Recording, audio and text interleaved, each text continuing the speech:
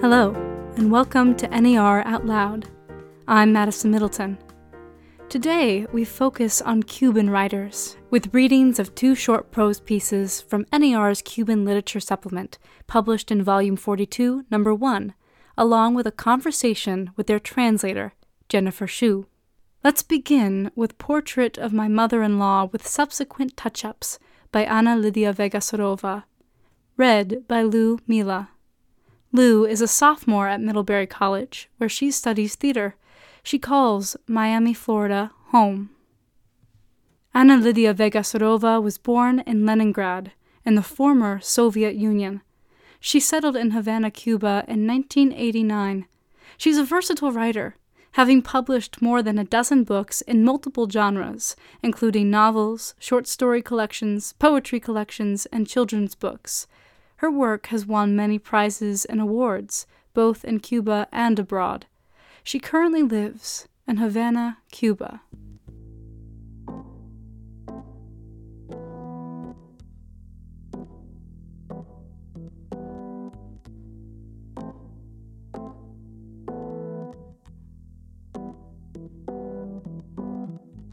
Portrait of My Mother-in-Law with Subsequent Touch-Ups by Ana Lidia Vega Sorova.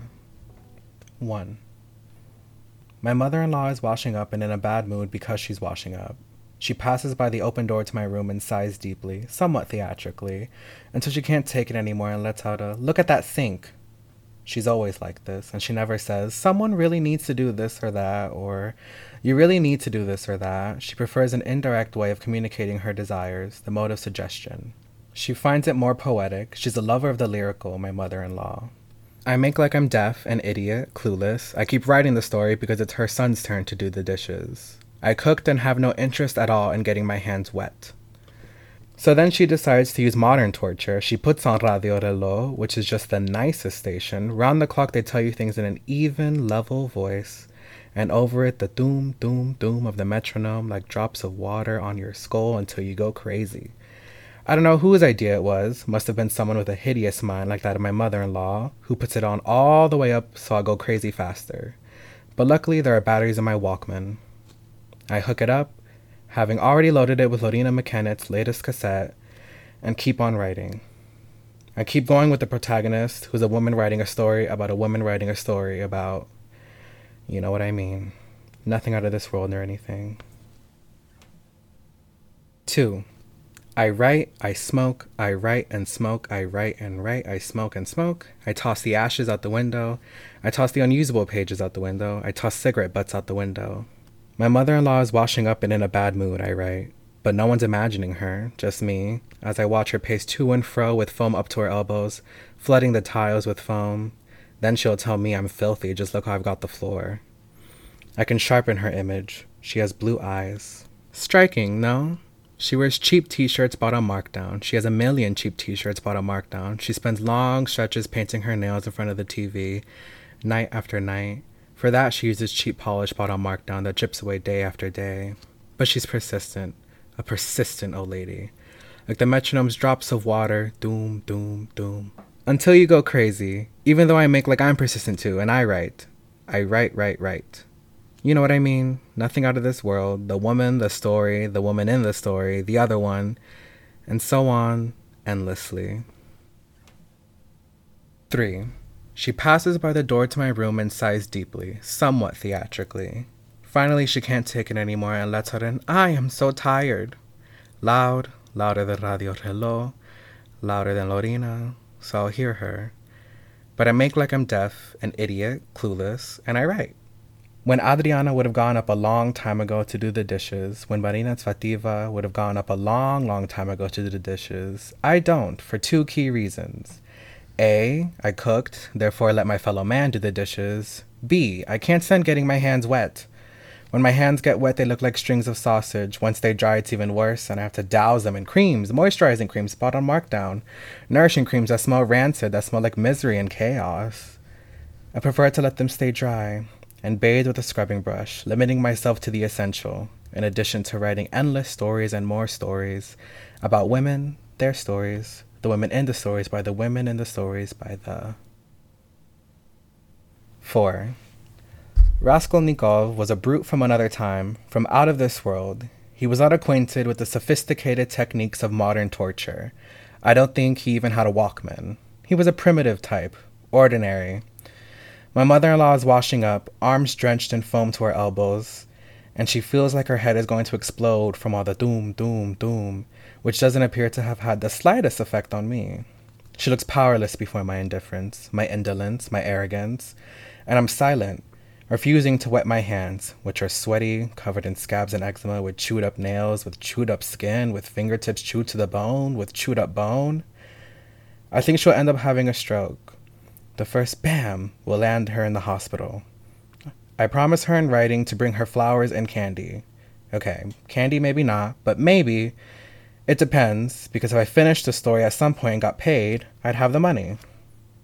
My mother-in-law walks by the door to my room, but I make like I don't realize and keep going with my story. So then she sticks her face in mine, right above the notebook where I'm writing the story about the woman who's writing the story about the woman. My mother-in-law looks at me with her blue eyes, preventing me from moving on, finishing it. Trying to sell it so I can buy her candy I promised. It's her last resort. The aggravating last resort. 5.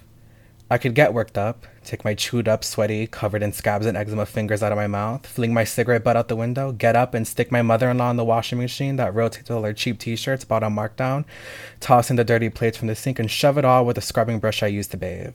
Then I could throw the washed clothes out the window, the washed mother-in-law, the washed plates, and toss the water from the washing clothes, my mother-in-law, plates down the drain with all the foam and the blue eyes down the drain, so I'd stop getting everything dirty, the floor, the story, my line of sight.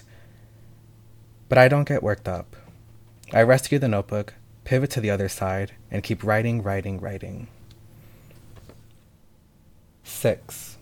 My mother-in-law is a poor woman who is washing up and falling into a bad mood because she's washing up, and she falls back on Radio Reloj because she's falling into a bad mood, and she's looking for compassion by the door to my room where I, steadfast, am writing.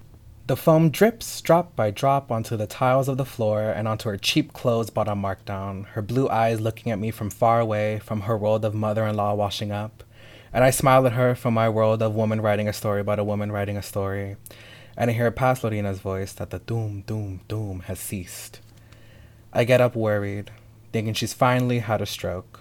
I leave my room worried, thinking about the flowers and candy I promised her in writing, and I find her doing the dishes with her unpainted fingernails, because the cheap polish bottom markdown chips away day after day. I find her there, with foam up to her elbows, and I think, worried, about my story and that woman, her story, the woman in her story who gets up worried and sees her mother-in-law doing the dishes, worried, sees the cheap polish bottom markdown disappear down the drain, sees the foam disappear down the drain, goes back to her room and flings the unusable pages out the window and they fly away, endless. You know what I mean. Nothing out of this world or anything.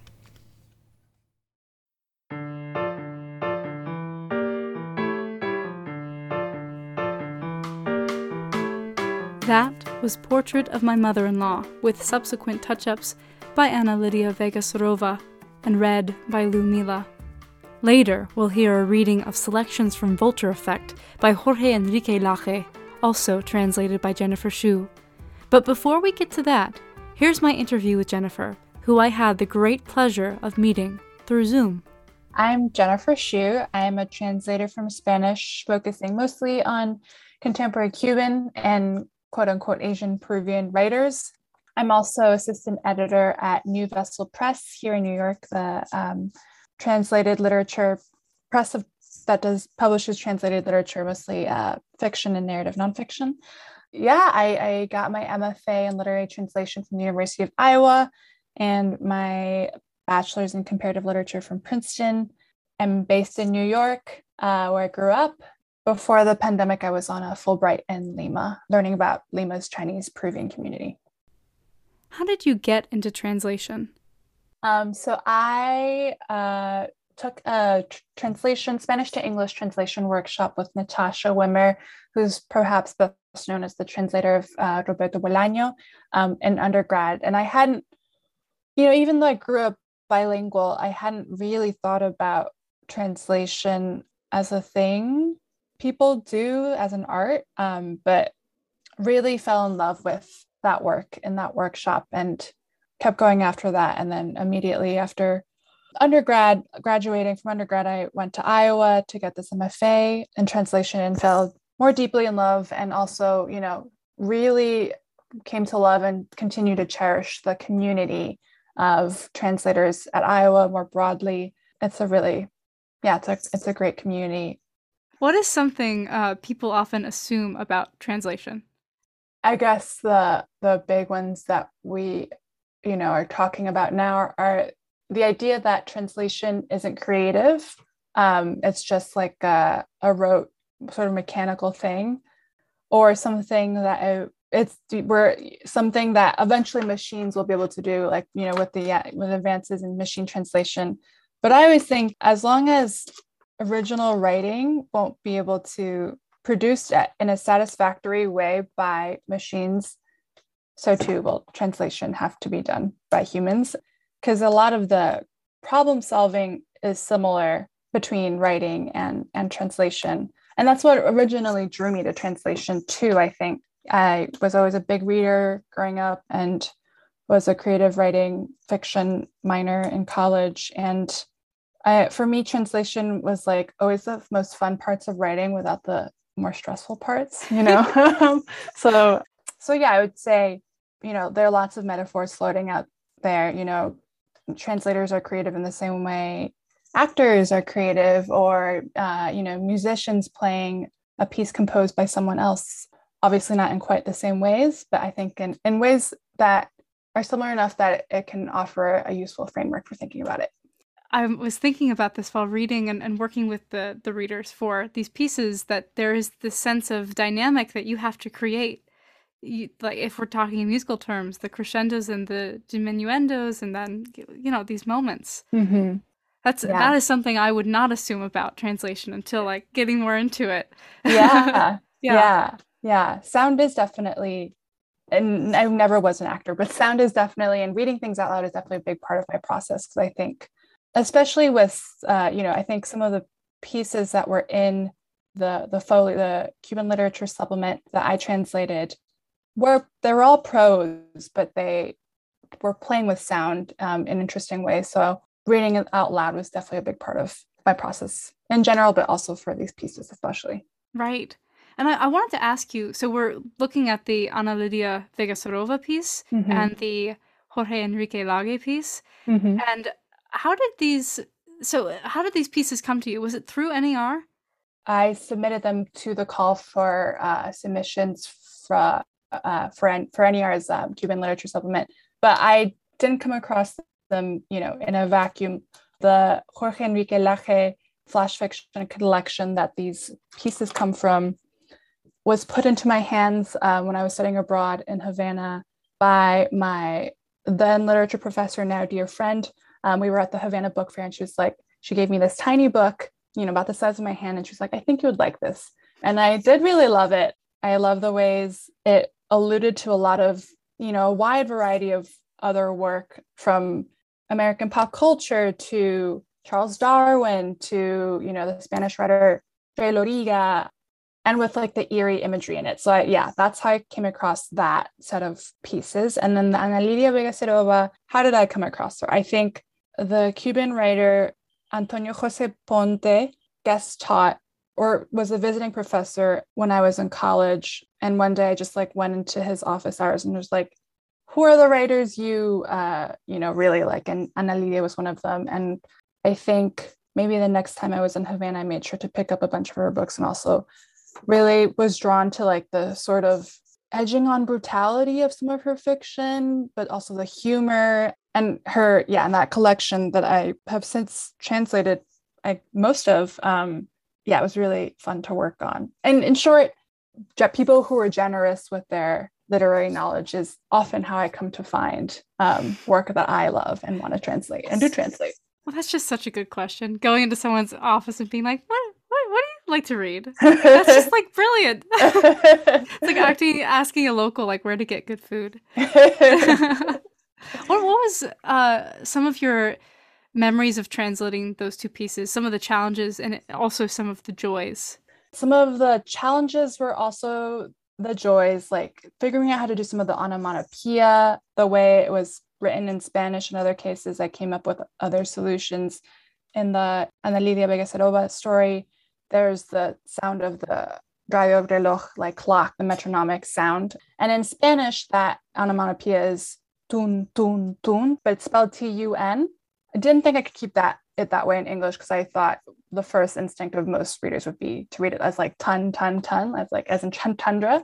And then I was like, but maybe I can do the closest would be T-O-O-N, but that's obviously a word. And then I thought D-O-O-M, but that's also obviously a word and kind of on the nose. So ultimately ended up mixing those two, T-O-O-M. And there was some alliteration also in that story that I tried very hard to bring across in some way, at least. In that way, it's a challenge, but it was also very fun. Like these are the puzzle pieces that I love playing with in translation.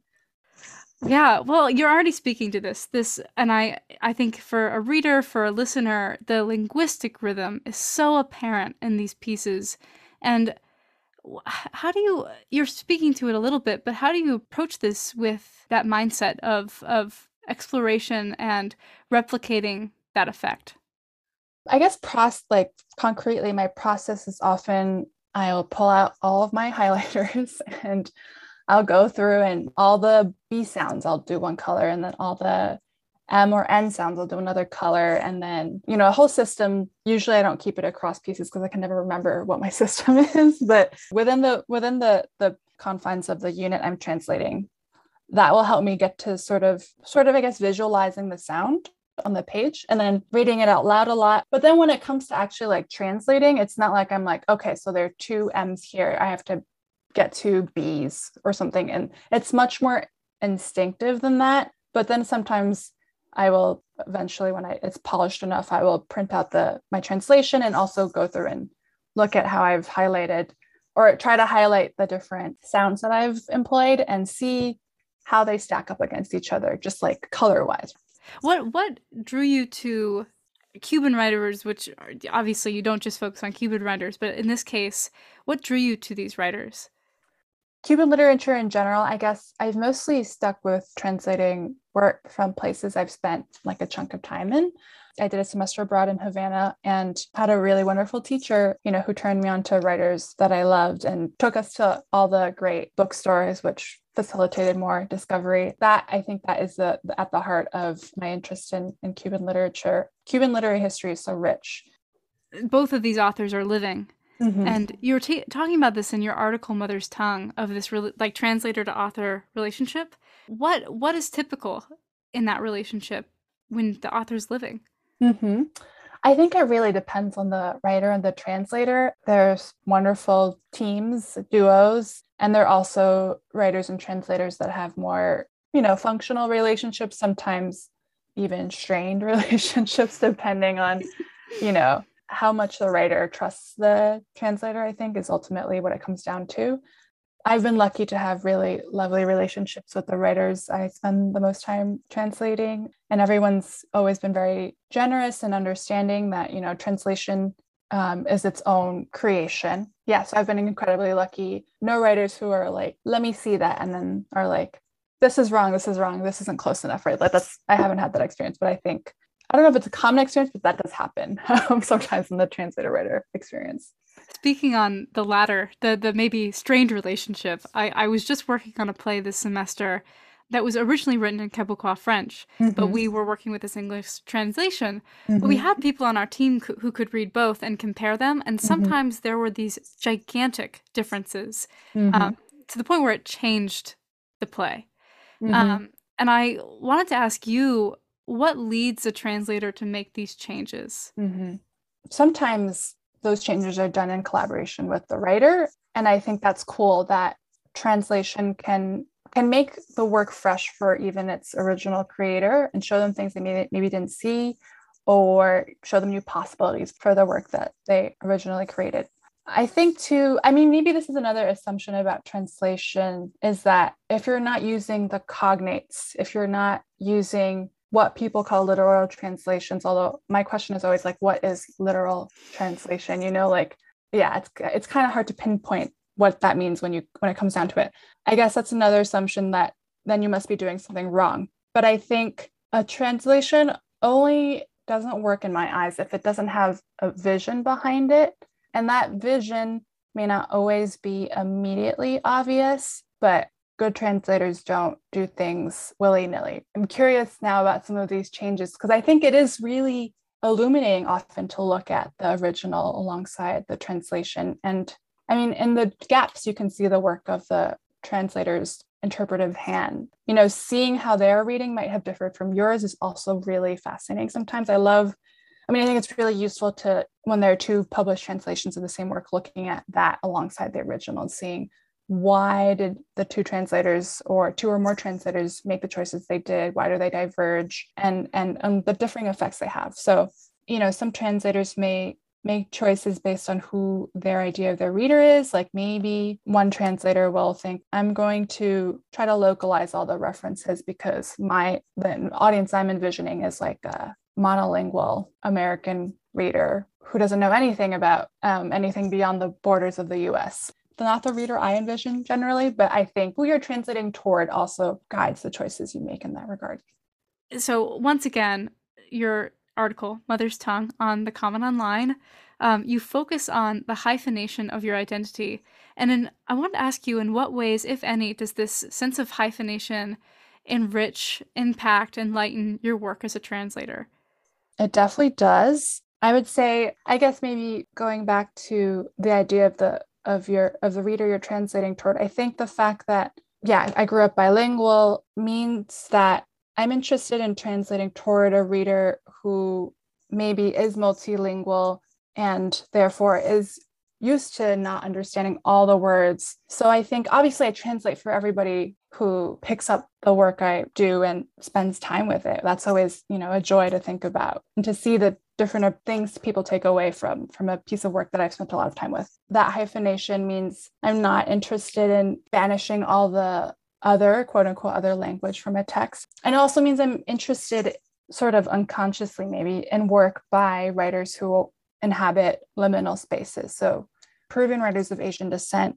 Ana Lidia grew up in the Soviet Union before moving to Cuba, I think when she was 20. She has heritage from both sides. So I think that sense of being from neither here nor there entirely, I think is something I find really interesting, and tracing how that percolates into the work, I think is also really fun for me. I really felt that idea of liminal space in the Cuban Writers edition of NER, because there's that sense, and I've been talking to a few of my Cuban friends about this, we're stuck into this past, we've been solidified, and now we have to figure out how to look at ourselves and how to connect with the world and to grow. So I think that your work with these pieces are so successful in the liminal space. I think it also comes up with where books are published too. The third writer I translated for the supplement, Amel Echevarria, that novel excerpt that's in NER is from a novel that has not been published in Cuba for reasons that become obvious if you read the excerpt and think about, what is and isn't fair game for fiction. That is also interesting to me. So I think maybe liminality also comes through very literally where your books exist. That's a really great point too. Mind blown. In a similar, so this ties into this next question beautifully, because as a translator, you're also working to bridge over to the liminal space. And I wrote in this question, like, you're this linguistic tie between cultures, you're a preserver of things that might get lost.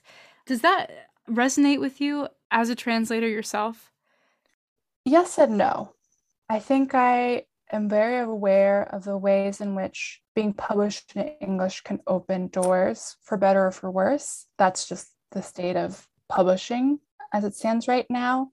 But I'm wary of thinking of myself as a bridge. There's a wonderful panel. It was at the Conference of the American Literary Translators Association, ALTA, in 2020. And the panel was called Burning the Bridge, because, the bridge is such a prevalent metaphor when talking about translation. I'm more interested in talking about it less with a general metaphor and more in terms of like my project with specific works. So, for example, one of the writers I work a lot with is the Chinese Peruvian writer Julia Wong Kom.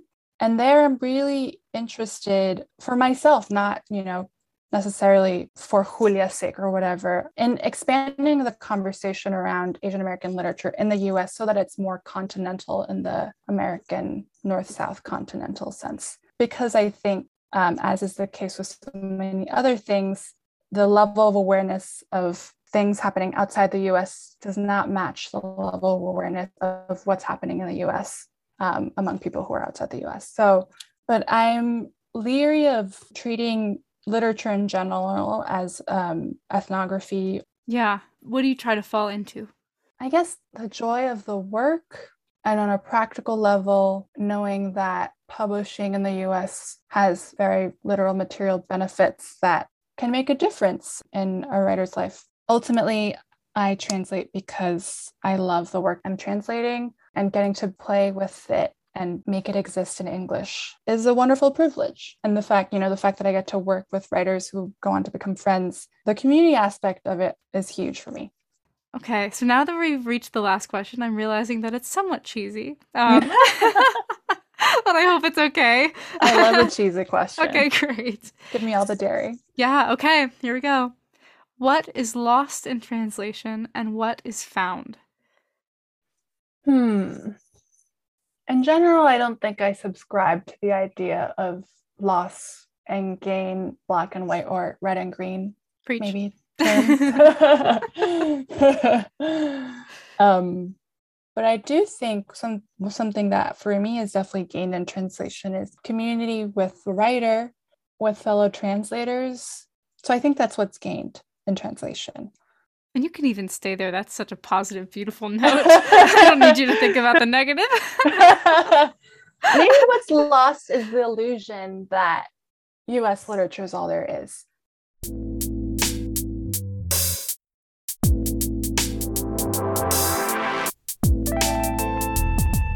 Our second and final piece today is a selection from Vulture Effect by Jorge Enrique Laje, read by Michelle Marquez. Michelle is a senior at Middlebury College. They are a literature major with a creative writing focus and a minor in education. Michelle is from Midlothian, Virginia, Caracas, Venezuela, and Pedralbes, Spain. Most importantly, though, home is wherever Michelle's family is. Jorge Enrique Laje is a Cuban fiction writer, poet, art critic, and editor. Originally a biochemist at Universidad de La Habana, he quit the biosciences right after graduating with honors in order to pursue a career as a writer. His stories have appeared in anthologies and magazines in Cuba and abroad. He is currently the editor of the magazine El Quintero and the publishing house Caja China of the Ornelio Jorge Cardoso Literary Training Center.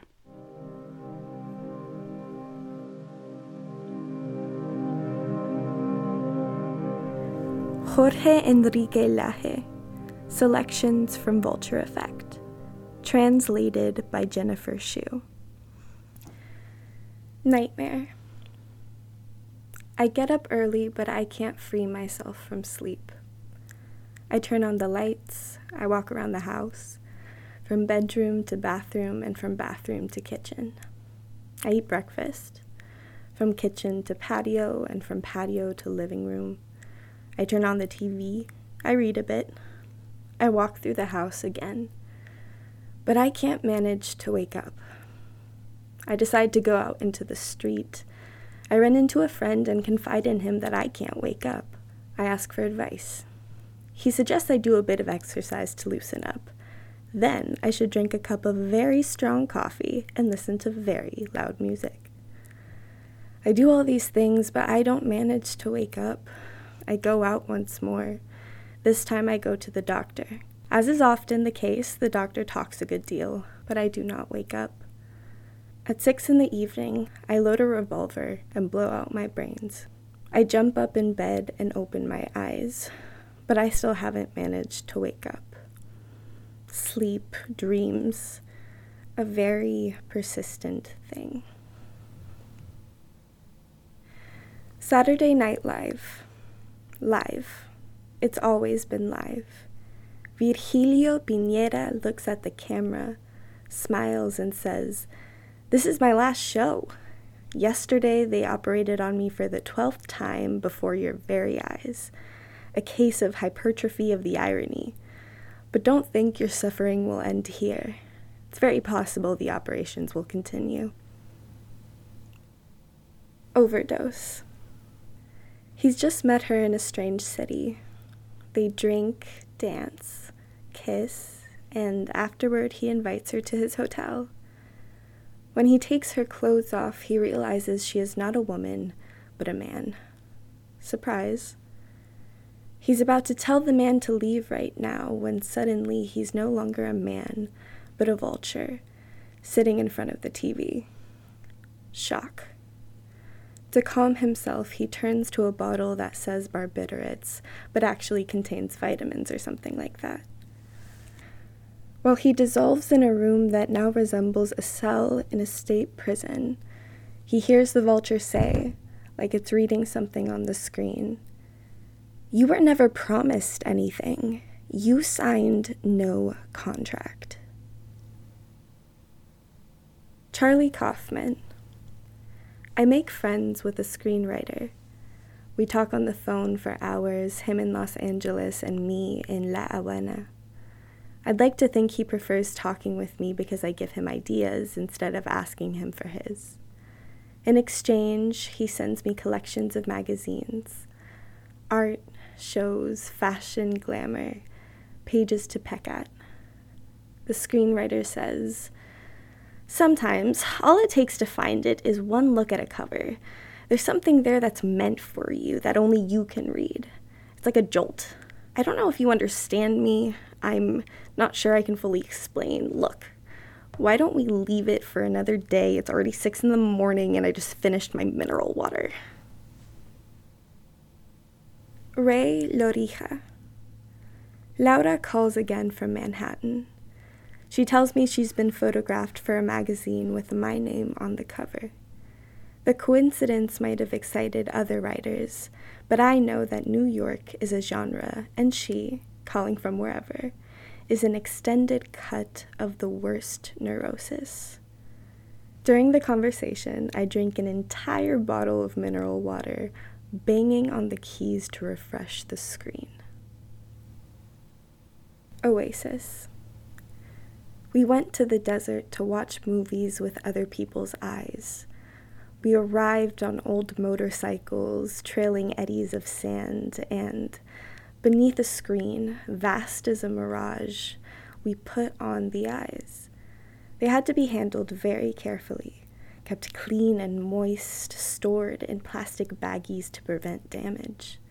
But we were specialists. We could put on and show off even recently extracted eyes. A crowd of blind people pursued us, but none of them were able to follow us into the desert. Buried. An empty cage at the zoo. Visitors look for some living thing besides the bugs and the rocks, find nothing, and continue on. Suddenly the soil moves. From underneath emerge a hand, a head, rivulets of blood. The visitors walking by now stop to observe, astonished, as a skinny man who looks like a writer or a worm-eaten corpse stands up, shakes soil from his face, and pulls up the zipper of his jeans skirt. Philip K. Dick. They told him, "Frankly, you write the weirdest books on earth, books in a genre that's never been written before. You can't blame the government for being curious about what kind of person would write books like that, you know?" Synopsis. A little while before I left for New York, the vulture told me, "When you're walking around Manhattan, think about how you're walking around an island."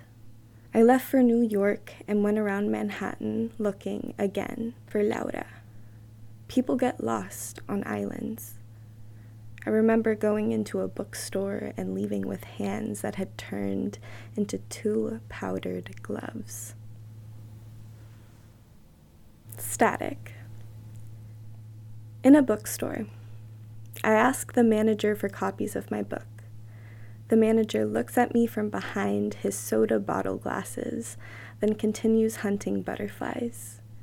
He climbs onto a chair, raises the net, jumps, falls, bangs the net into the walls, knocks into the shelves, and pulls down a whole pile of books. "No new arrivals," he tells me grudgingly. I'm obviously obstructing his work. "Everything's paralyzed. Can't you see? These insects aren't moving." I look at the butterflies. They do indeed seem to be pinned in the air. I'm almost at the door, about to leave, when I find a net, another one. But I'm not interested in staying, much less in sticking some insect in a net. The manager has captured two. Charles Darwin. The reader surely thinks, on the one hand with good reason, that this book is unimportant. But for someone who has never seen a landscape beyond those of England, the utterly new look of a sterile territory possesses a kind of grandeur that more abundant vegetation would completely destroy. Body Snatcher.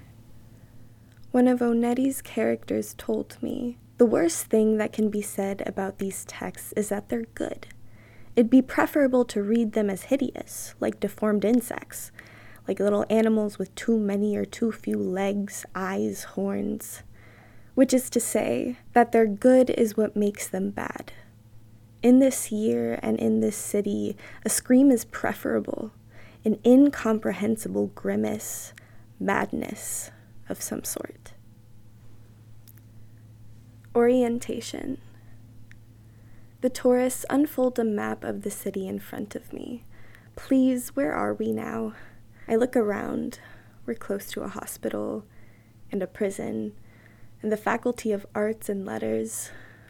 Also nearby are a number of leafy spaces that aren't quite forests, and in them roam masturbators, addicts, crazy people, people without maps, people who got lost a long time ago. This happened a long time ago, but the tourists are still looking at me, and I have stayed quiet. Vulture effect. Suddenly I see variations, perversions, declinations of a common effect. Movements. The police are in the street. The street reeks of unease because of the police. The vulture tells me, something will come to pass here. Plural. In an interrogation room with tweezers. I arrived with my skin all bloody and encrusted. Bullet casings, glass shards, all sorts of remains. The man with the tweezers extracts the incrustations and asks where I've come from, carrying not a single truly profound idea. I tell him where we came from. He asks, "And what were you doing there, so far away?" I say we were telling stories. Amazing stories. We told amazing stories. Scrabble. When I found myself in front of the empty board, I thought, I have 7 square tiles, and on each tile is a symbol and a number, but the vultures have the letters. When the plays started getting more complicated, I thought, I can combine all the letters of the alphabet in a million different ways, but the vultures have the words. When I'd lost all innocence in the middle of the match, I thought, I've managed to put together some words, some of them truly mine, but the vultures have the language. When the grid was almost full and punctuation was an abyss, I thought, I can say I got this far and get up and leave, but nevertheless the vultures outside have the great stories. And all around me the vultures look at me as if to say, it's your turn, what are you waiting for? Skyline. Write Havana without summer color. City where we're absent. Put in some personal jargon, something unbearably pop, as if all sorts of strange fictions were about to shatter.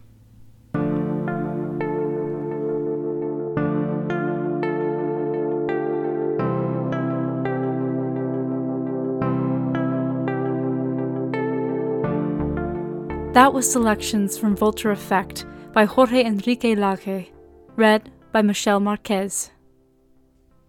For more new writing from Cuba and more translations by Jennifer Shu and others, check out NER's Volume 42, Number 1, on our website at www.nereview.com. The previous episode of NER Out Loud featured Jessie Lee Kerchervel reading her essay Crash, followed by a conversation with Rebecca Amen. You can find that episode and many more on NER's podcast page online or on Apple Podcasts. This episode of NER Out Loud was recorded, edited, and produced by me, Madison Middleton, a senior Feb theater and music joint major at Middlebury College. The NER Out Loud podcast is produced by the New England Review, in association with Middlebury College. Our original theme music is by Thomas Wentworth. All other music was provided by Blue Dot Sessions. If you liked what you heard, please write, review, and subscribe on Apple Podcasts. From NER Out Loud, I'm Madison Middleton. Thank you for listening.